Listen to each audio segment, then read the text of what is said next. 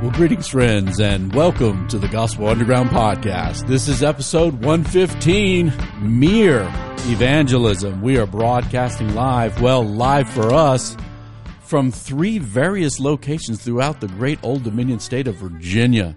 We're in Northern Virginia. We're in Central Virginia. We're in Southwest Virginia today. We have a special guest, Randy Newman, with us today that Jesse's going to introduce for us in just a moment. Mere Evangelism. Guys, you guys have been with us. You know, we finished up a very lengthy series on the concepts related to goodness and justice and how those even can land us in helpful places to talk to others. And then a couple episodes ago, my friend Mike Exenkamper, who led me to Jesus, right, as a college student, joined us. And so we've been talking about sharing the gospel with others. And so when Jesse texted with me about the possibility of bringing Randy Newman on the podcast, someone who's influenced me indirectly through his writings, we were thrilled to have him on. So Randy, thanks for joining us. We're glad you're here, and I'm going to let Jesse introduce us to his friend. Yeah, Randy, thank you for joining us. And you're not the composer, Randy Newman. No, I'm very grateful to be here, but I did not write You've Got a Friend. You've got a friend in me. That's right, although we might use his face on the promo for this podcast. No, Randy Newman, the one and only, the true and better Randy Newman, is it's a friend from back in the day. We both worked for the same campus ministry. Actually, Randy taught a biblical communication class I took along with my wife, Jenny, who, after the first class, was afraid of Randy. I do have that effect on people. I don't know why, but has she recovered, I hope? Yeah, so by the end of our class, she loved Randy. She thought Randy was the greatest. Randy lives in the Washington, D.C. area, is married to his wife, Pam, has 3 grown sons. And any grandsons, Randy? We have 2 granddaughters and a grandson, and 2 daughters-in-law, and they're all adorable, and they all live too far away from their grandparents, which is no, it's horrible. Oh no! You know, Randy has graciously joined me on my Bonhoeffer House podcast, The Hammer and Quill, to talk about his vocation as an evangelist and an author. That was on episode 22, which we can post in the show notes. In that episode, actually, we were talking about Randy's workflow. And Reed, you know, I'm sure you listened, but you couldn't see what we could see. And what we could see is that Randy's workflow is like, what's the guy's name from A Beautiful Mind? Oh, right. John Nash. Yes. John Nash. Yes. His whole office was just a 360-degree whiteboard? The giant Post-it notes. No, it was a whiteboard. It was giant Post-it notes with his book. In a book that was up on the walls all around him was this book that we're talking about today, Mere Evangelism, 10 Insights from C.S. Lewis to help you share your faith. And so I'd love to get into the book, Randy, but before we do, would you tell us a little bit about your journey to and with Jesus? And maybe you could incorporate how the role that C.S. Lewis and his writings played in your conversion. Right. Yeah, sure. Well, I grew up in suburbs of New York City in a Jewish home.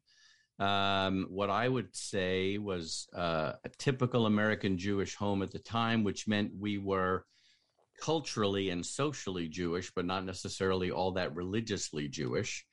But my dad fought in World War II, and so my parents' generation was the generation of Jewish people who first learned about the Holocaust. And so there was this big push in the 1950s and 60s to raise Jewish children to know what it meant to be Jewish. And so I had some pretty serious religious instruction, even though I think my parents didn't necessarily hold to those views that strongly. I started taking Judaism quite seriously. But it didn't connect me to God. I felt like God was always distant and alien, and it was rather frustrating.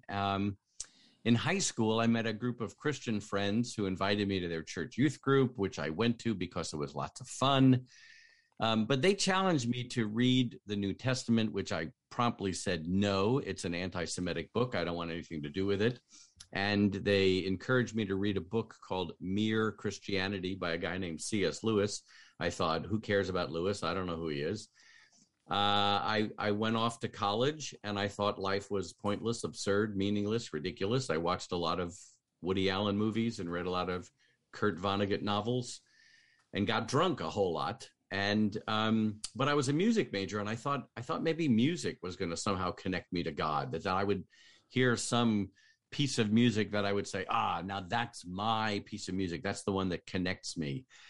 And every concert I went to was disappointing as well. And in the middle of my sophomore year in college, a friend of mine died. And I remember sitting at his funeral thinking, okay, enough already. I got to get some answers. So I started reading the Gospel of Matthew, and I took out of the school library Mere Christianity by C.S. Lewis. And God used those two to, first of all, convince me that Jesus was the Messiah, but through Lewis's writing, that the Messiah was the one I was looking for in all of those concerts. And all of those disappointments were meant by God to be disappointing, because they would be pointers to. And so Lewis's whole framework of that all of these disappointments are evidence that we were made for another world, that changed my life. In the middle of my sophomore year, I became a Jewish believer in Jesus, the Messiah, and that's the quick version, but you were probably looking for the quick version. So I love now the way Judaism and Christianity fit together, and I love the way all of life is a pointer to the God who created all of life. Good. Thank you, Randy. That was so actually your story is woven into the book just a little bit because of how those clues and pointers helped lead you to Jesus as the Messiah and the answer to, or the fulfillment of, those pointers. And so we'll work that in as we dive into 3 or 4 of the chapters. But I'd love to know first if you could explain a little bit. I know you from our Campus Crusade for Christ days, but now you're the senior fellow of the C.S. Lewis Institute. And I'd love to know what that means. Hey, Randy, could I just stop for 1 second and ask you, how was it for your family when you were working for something called Campus Crusade for Christ? Because the name's been changed since then, but that was that had to be interesting. Did you ask your parents for financial support? I did not. Oh boy, that's another whole topic. Well, my parents wanted to be true liberals, true open-minded people. So when I became a believer, they said, well, as long as, you don't try to do anything crazy and shave your head, that I don't know why that was a requirement. And if that's what makes you happy, then fine. Although, it's funny, Jewish parents can say, if that's what makes you happy, in a way that makes you amazingly unhappy. It's astonishing. But again, there's a whole other story. But my mom came to faith when she was in her 70s. My dad came to faith when he was in his 80s. Wow. So it was a long journey, but at first it was pretty rocky because that's like joining the enemy team in their mind. Yeah, that's encouraging. I have an unbelieving father who's still unbelieving, and so that's encouraging to hear that late. Yeah, and you actually wrote a little bit about that in one of your. Did you write a book about bringing the gospel home? Can you remind me the title of that, Randy? Yeah, well, it is called Bringing the Gospel Home. I nailed it.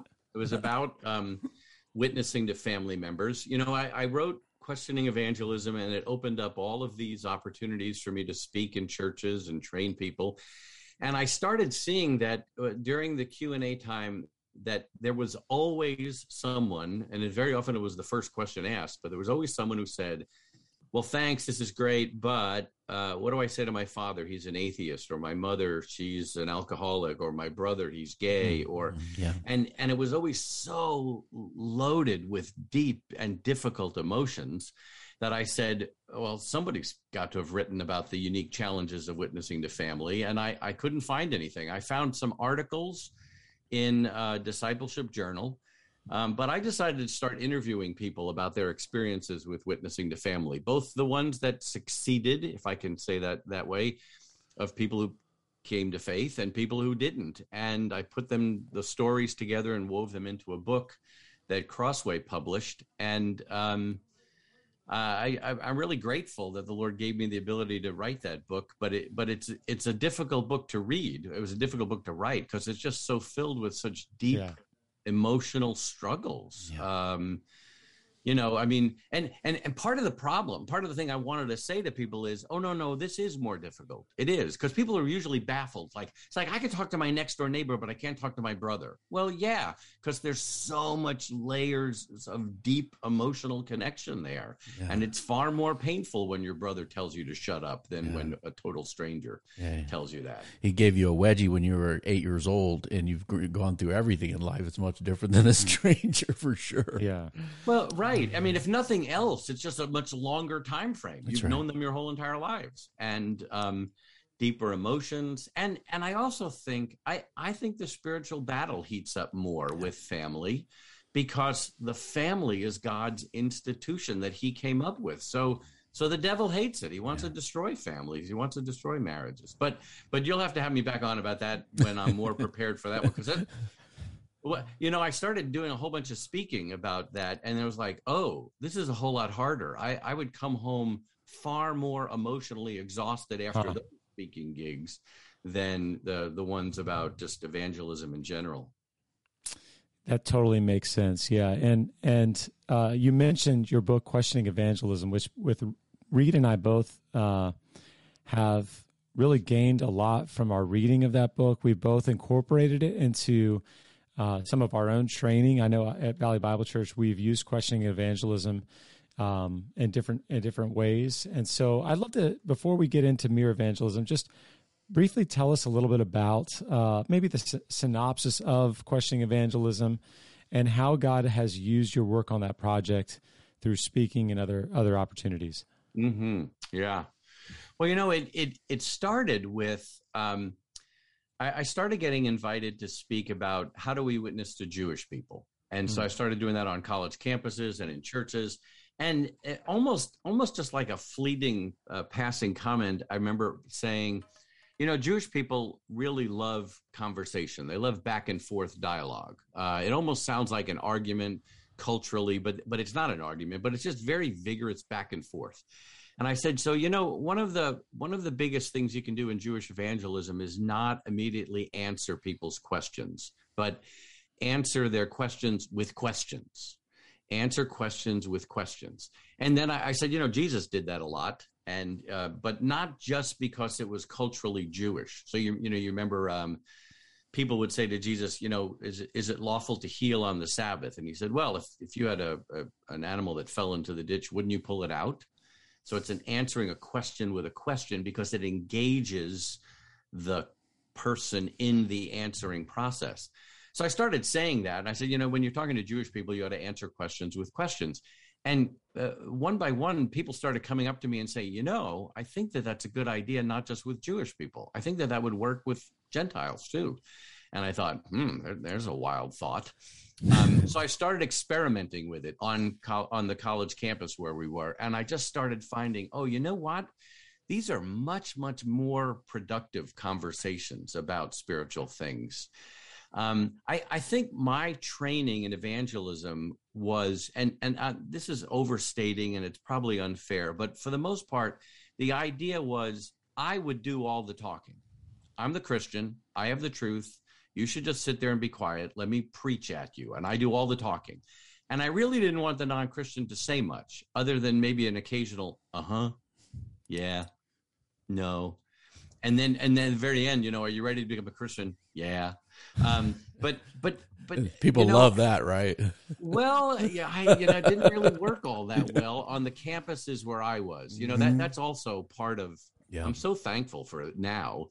I was always assigned to difficult college campuses, big cities, East Coast, lots and lots of international students, non-believers from a wide variety of non-belief, and all of the standard, typical campus crusade techniques that I had learned didn't work where I was. Now, I think they did work in the Midwest and the South. Culturally, I think those things had better traction. But they weren't working in Baltimore. They weren't working in Washington, D.C., the campuses where I was. So I had to start experimenting because, I mean, they were non-starters. Hey, would you like to know God personally? Get lost. I mean, it didn't go well. But so I just started experimenting with much more of asking questions, being a good listener, answering questions with questions. And I'm not saying we saw revival break out, but we saw much, much better conversations that went much further. And we did see some people come to faith. So the whole book, Questioning Evangelism, kind of came out of, all right, well, what could this actually look like if people were to try to incorporate this kind of question asking, dialogical thinking in their evangelism? Randy, I remember being in the Czech Republic in the Olympic Training Center. I think it was a weightlifter, like trying to talk to them about God in a bar at the Olympic Training Center. Like, hey, what do you think about God? God, we don't believe in God. That's for old people and women. I'm like, oh, we need to have something else. Then God loves you and has a plan for your life. And so this kind of indirect aspect has been very important in the places that we've been, and very, very, very fruitful and effective. And even when we do training now, we'll typically take some of the more difficult cultural realities of the day, maybe it's sexuality, gender, whatever, and someone says, hey, does God accept, A, B, C, D? And I just in the training say, you can't think about answering the question. What questions do you ask them in return? And not only do you learn more about the person, you might listen to the Spirit and pray and then kind of see what direction that conversation needs to go.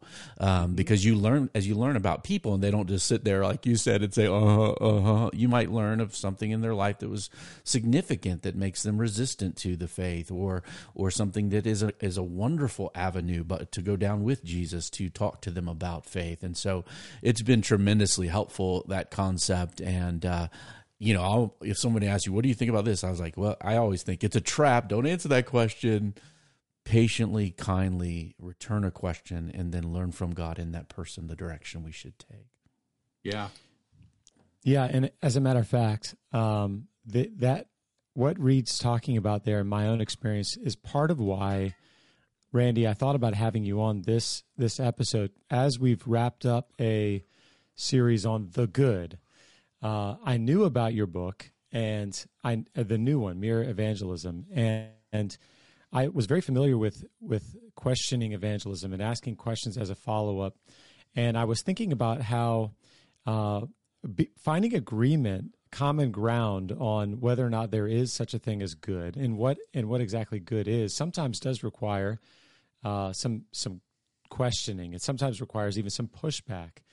And hearing about this project and then reading it, becoming more familiar with it, I thought, wow, there's a lot of places in Mere Evangelism in this book that helps us to look at the good as clues, look at the good as a place where pre-evangelism can happen.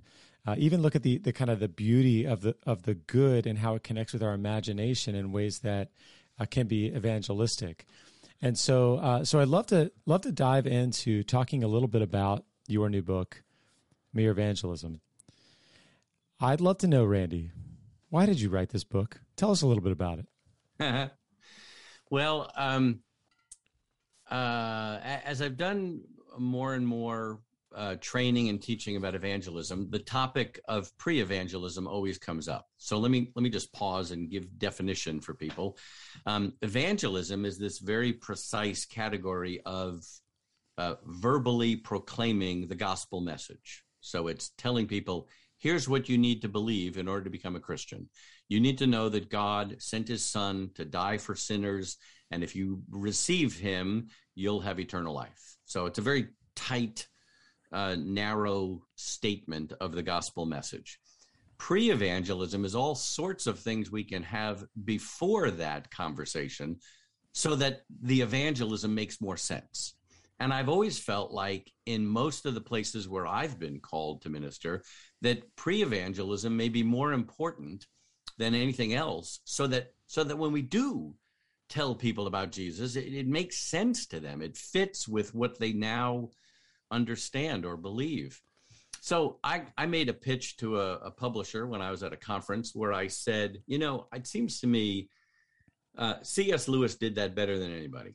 And his approach in Mere Christianity is one that we need to not just read and go, ooh, that's good, but really process and say, now, how can I do that? How can I weave these kinds of things? I don't think the BBC is going to call me to do 15-minute broadcasts on their radio show. But there are things that Lewis did in that book that we need to learn how to make it part of our way of thinking and part of our way of conversing with people. So my friend at the Good Book Company liked that idea and said, why don't you put together a proposal? And here we go.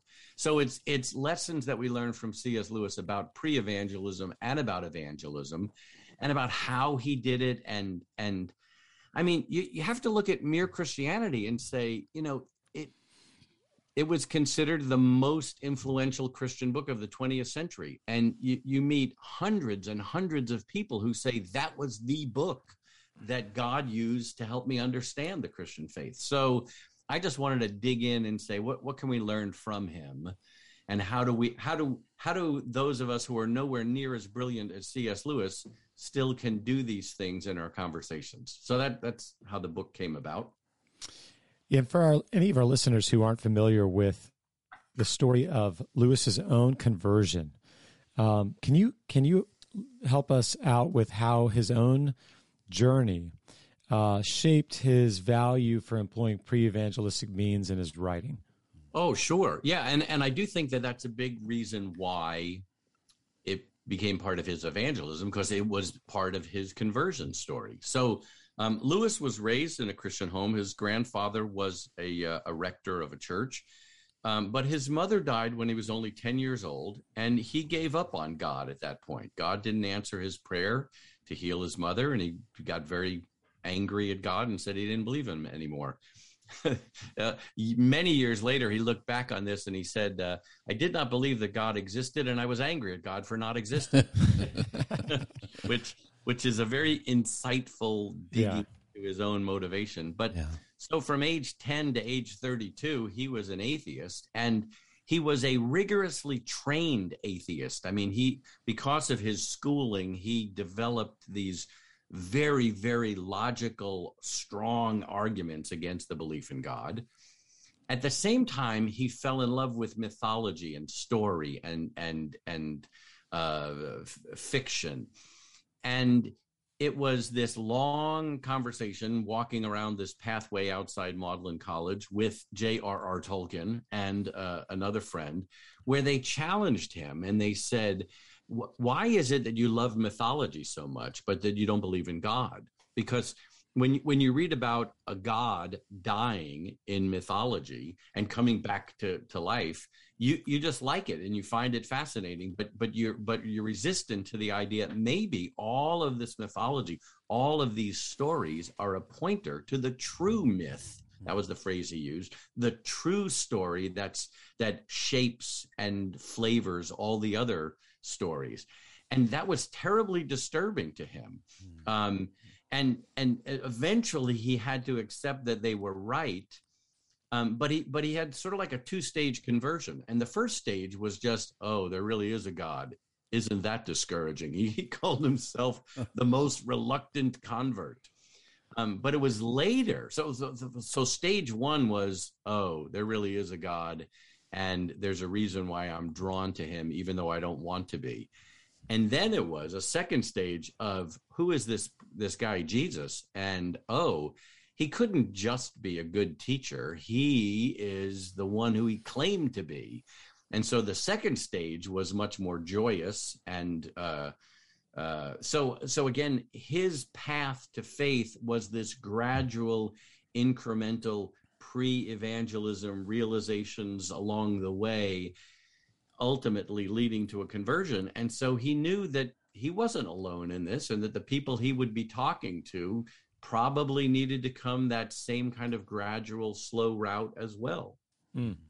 Yeah, and even thinking about Tolkien, and I think it was Dyson that he was walking with, right? In a sense, employing that same way of questioning. Well, why is it that you don't have a hard? As a matter of fact, not only do you not have a hard time with this kind of resurrection story and myths, you love it.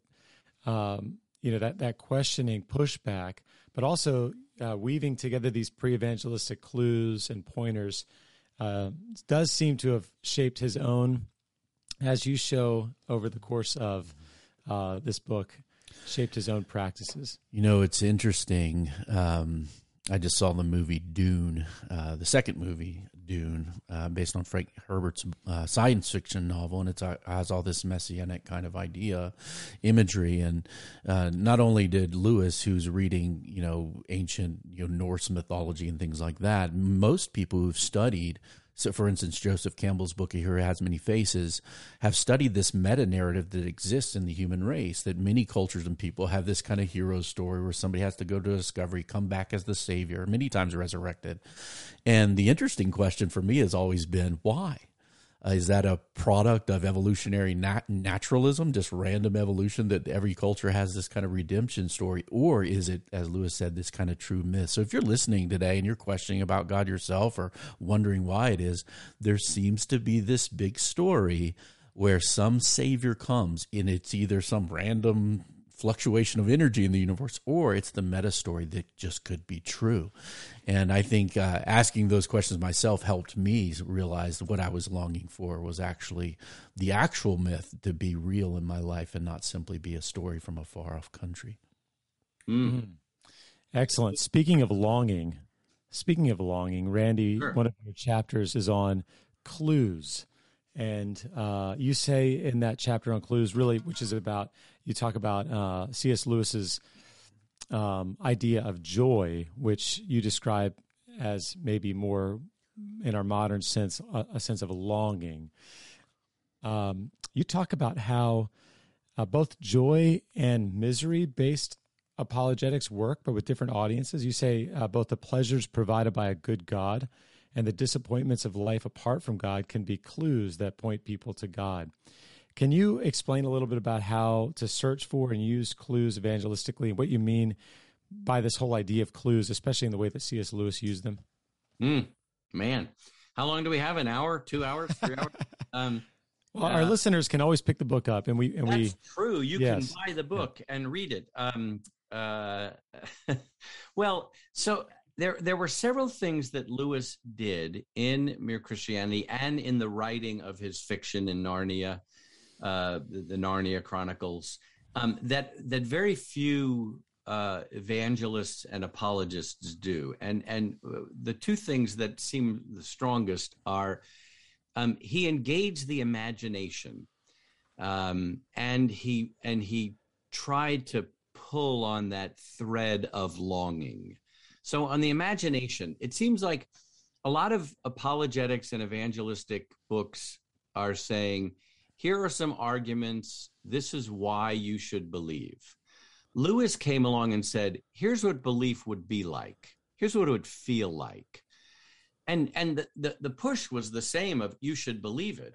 But with other ones, it's, I should believe it because it's true. With Lewis's, I should believe it because it sounds good. I want it. It would be like, this almost seems too good to be true. With Lewis, he started with the imagination so that the first inclination was not, this makes sense. But he did do plenty of that. There's plenty of that kind of argument in there. But the first inclination is, wouldn't it be great if this was true? Mm-hmm. So that's the one side of things. And then the other side, this thing about joy or longing, it's well, he says it so compactly in the chapter on hope in Mere Christianity. And he says, we all face disappointments, whether it's, we go on a vacation and it's a little disappointing, or we get married and the person we're married to is a little bit disappointing, or we get a job and it's a little disappointing. And he says, I'm not talking about the bad ones. I'm talking about the good ones, the very best of them. It was the nicest vacation, and she's a wonderful wife, and chemistry is a great profession. But there's always some element of disappointment. And he said, there's really only three ways you can respond to that disappointment. First is, well, you just keep chasing after another experience. You go on another vacation, you get divorced and find another spouse, or you change jobs, and it's miserable. It's just exhausting. That's first. Second one is the one of the sort of the cynic, and like, oh yeah, I used to go chasing after that stuff too. Yeah, there's no rainbow's end, so cut it out. And for me, when I read that, I thought, yeah, that's me. I mean, that was where Woody Allen and Kurt Vonnegut and all those other guys led me. But then Lewis comes along and says, maybe there's another way. And he calls it the most probable way. If I find in myself an experience, a desire, which no experience in this world can satisfy, the most probable explanation is that I was made for another world. Mm. And again, for me, that was revolutionary. And I want to say that's something we should look for in other people. And instead of saying, no, you should stop doing that, it's like, no, look at that, pay attention to that. Maybe that's pointing us to a greater intimacy than we can ever find in another person, or a greater beauty than we can ever find in a vacation, or a greater sense of accomplishment that we can find in any job. But all of those longings are good longings. But we're not going to find them in the pointers. The pointers point to ultimately to God. And I don't know, that just sounds like, oh, isn't that liberating? That, oh, I was made for another world, and I can connect to that other world. And then, by the way, I'm jumping in with way too many themes, but then all those other pointers become so much more enjoyable when you're looking to them only to be pointers instead of the ultimate. Way I like to say it is, there are all these things in life that are very good gifts, but they're lousy gods.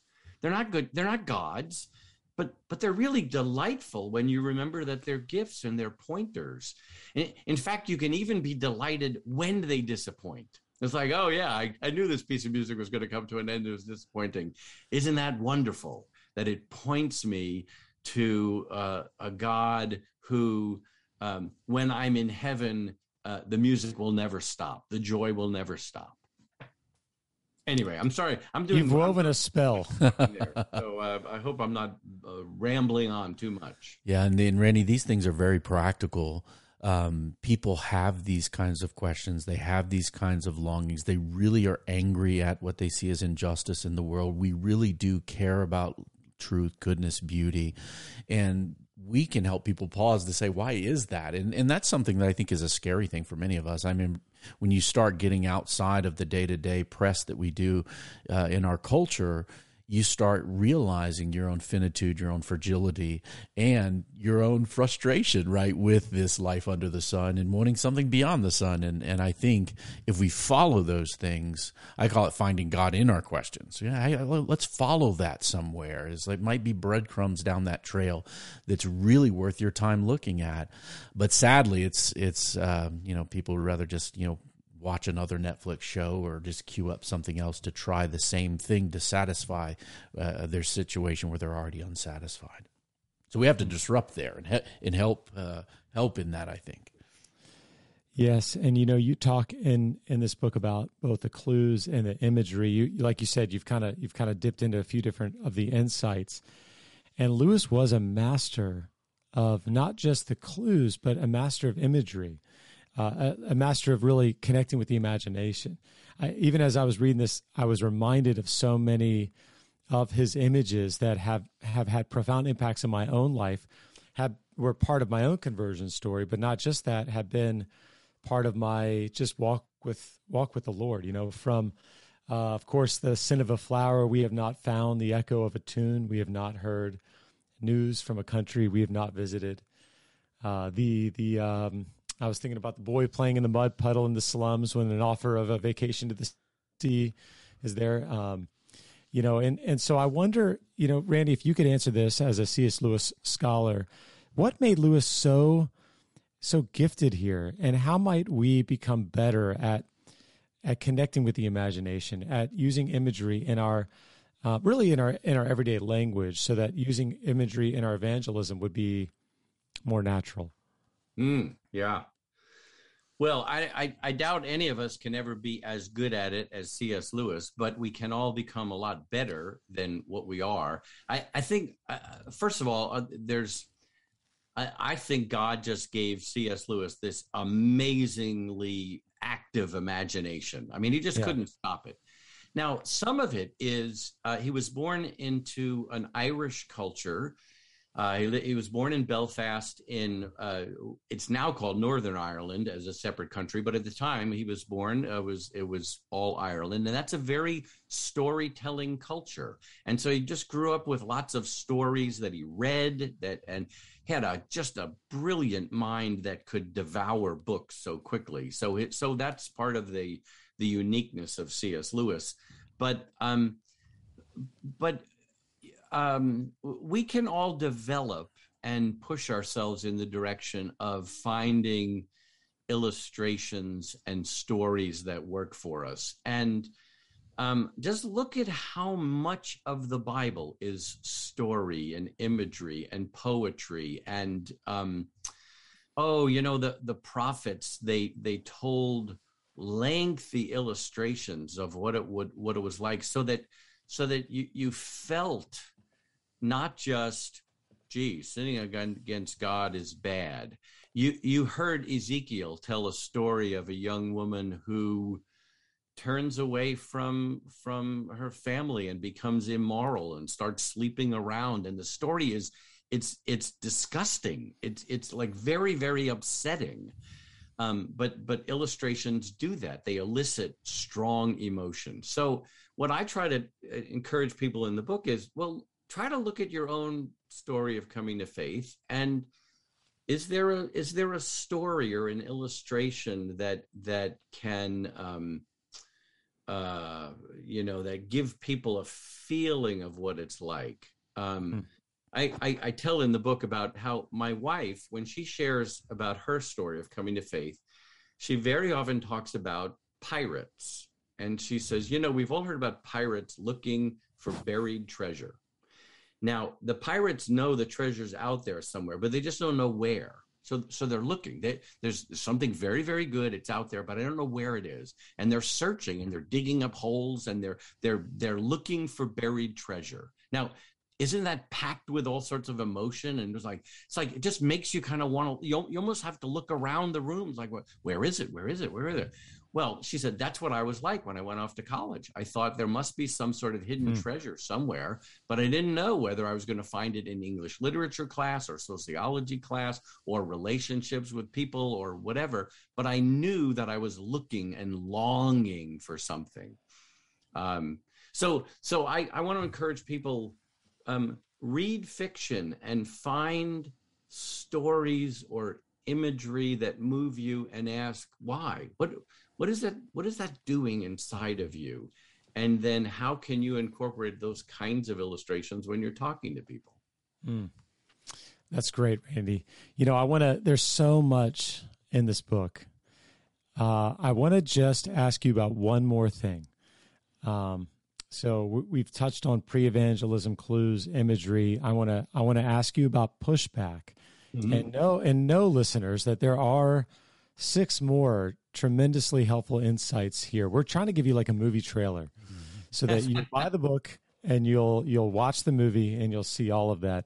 In your chapter on pushback, you wrote about there's this great little story about a conversation you've been having with a math professor via email, who sent you a brief, sarcastic email that read this: "Here's something Christians need to own up to. Why are there so many different kinds of Christianity? There isn't more than one kind of mathematics. There isn't more than one kind of biology. There isn't more than one kind of physics." Well, so you wrote back and said, "Are you saying there isn't disagreement within the academic disciplines of mathematics or biology or physics? Do all scholars in these fields agree on all details of their discipline? I'm surprised to see such a simplistic question from someone with a PhD level training and experience. Was that a sincere question or a jab at me?" Now, of course, that email prompted a good exchange. And so, this is an example of pushing back in ways that you mention it as both being genuine pushbacks and genuinely gentle. How can Lewis help us be genuinely gentle while also genuinely pushing back on people who are opposed to the faith?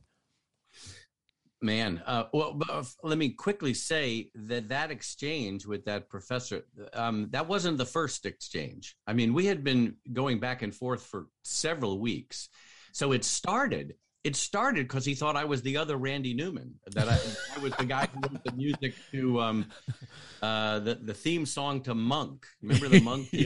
Jungle out there. Well, Randy Newman wrote that music. So he thought I was that guy, and he just was sending me this email saying, I really like that song. And that started this thing back and forth. But so it had been going for several weeks with some very, very good conversation about spiritual issues. And he told me he was an atheist.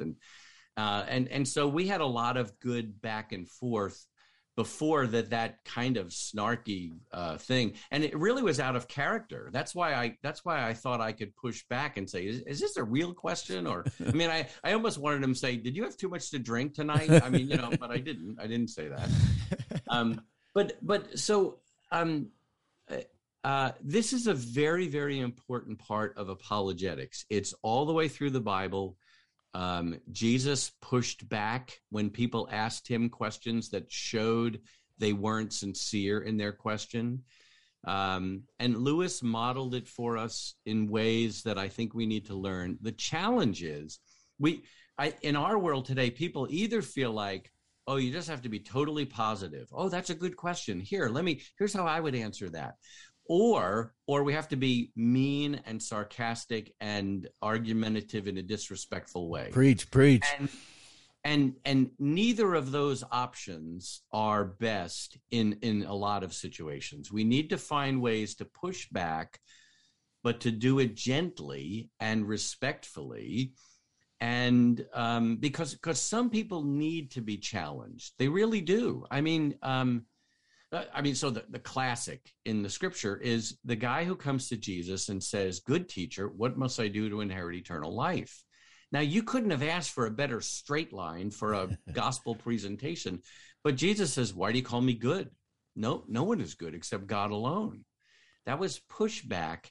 And it says that the man went away sad at the end of that. Sometimes our conversations need to kind of push back at people. It's a very tangible, loving thing to do, but it's very difficult in our culture. So we need a lot of help. And I wrote that chapter to try to say, well, here's some ways that C.S. Lewis did it.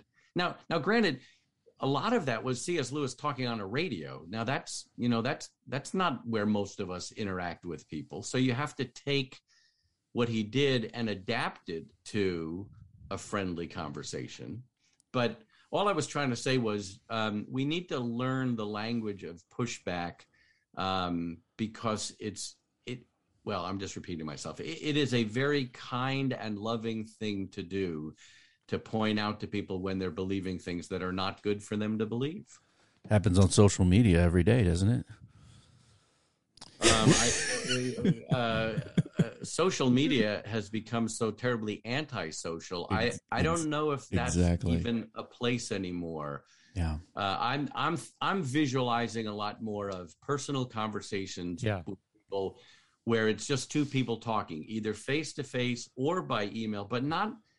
There's something in about front of the putting world stuff out there, with it in front of an audience. That's a different kind of communication. And it's a good kind, or it can be. I mean, again, that's what Lewis was doing on the radio. He was talking to thousands of people. So, but we need to not confuse those two and think that they're the same thing, because they're not. Yeah. Good. Yeah, Yes. I was joking about that. Jesse and I shared on here many times the inappropriate nature of social media for some real conversations to happen. So that was a little bit of a tongue in cheek. He was trying to bait me into saying something bad about social media. Get off of it. Yeah. But there's a bit of a performative aspect to social media that I think poisons the well of really kind and gentle conversation, because people are performing for not just an audience, but a certain kind of audience, and that leads to distortions that I think are unkind, many times hurtful to the things that we care deeply about sharing with other people. And, Reed, to that point, social media, oftentimes we're not talking with someone that we love. We're talking with someone that's kind of faceless, or someone that we actually don't love, someone that we feel an antagonism towards. And I think even thinking about Jesus and the law, the student of the law that comes to him and calls him good teacher, Jesus loved him, and his pushback was a pushback that came out of his love for him. Randy describing that email exchange with the math professor, which had come, over a mistaken identity and then multiple emails, is a case of I want to be loving in my response, and sometimes pushing back is a loving thing. And I want to highlight one thing that Randy did in that email that Lewis does, which is that pushback isn't just like you're here and then I'm coming over top of you. It's actually a pressing in with a question. I'm surprised. Did you mean this as a jab, or was this a genuine question? That's enough to land where, oh, you know what? I can see where that came across as a jab. And now that I think about it, you're right. As was the case in the email exchange Randy describes. Well, gentlemen, Randy, I'm so thankful that you've joined us here. I'd love to close out our interview. We are recommending that folks listening buy this book, Mere Evangelism. More than a reviewish for us. This is actually, we've read it, we reviewed it, we recommend it. That's right. That's right. Randy, as we close our time, would you tell us just a little bit about what you do at the C.S. Lewis Institute, and maybe make one or two other C.S. Lewis biography recommendations? Oh, wow. I put you on the spot. You did. Well, I think my favorite biography of Lewis is the one by George Sayer, simply entitled Jack. And that's because George Sayer knew Lewis as a close friend. So he does a good job as a historian or as a biographer, but you're also getting the flavor as a friend. Whereas I've read quite a few and I like them all, I think, but that one has more of a personal feel to it. I will tell you about the C.S. Lewis Institute in just a second, but I wanted to say I'm struck by what Lewis says toward the end of his sermon/essay, The Weight of Glory. He said, "There are no ordinary people. You have never talked to a mere mortal." I just think that that's one of the most important things for us to remember. Theologically, we Christians have this very, very strong basis that all people are created in the image of God.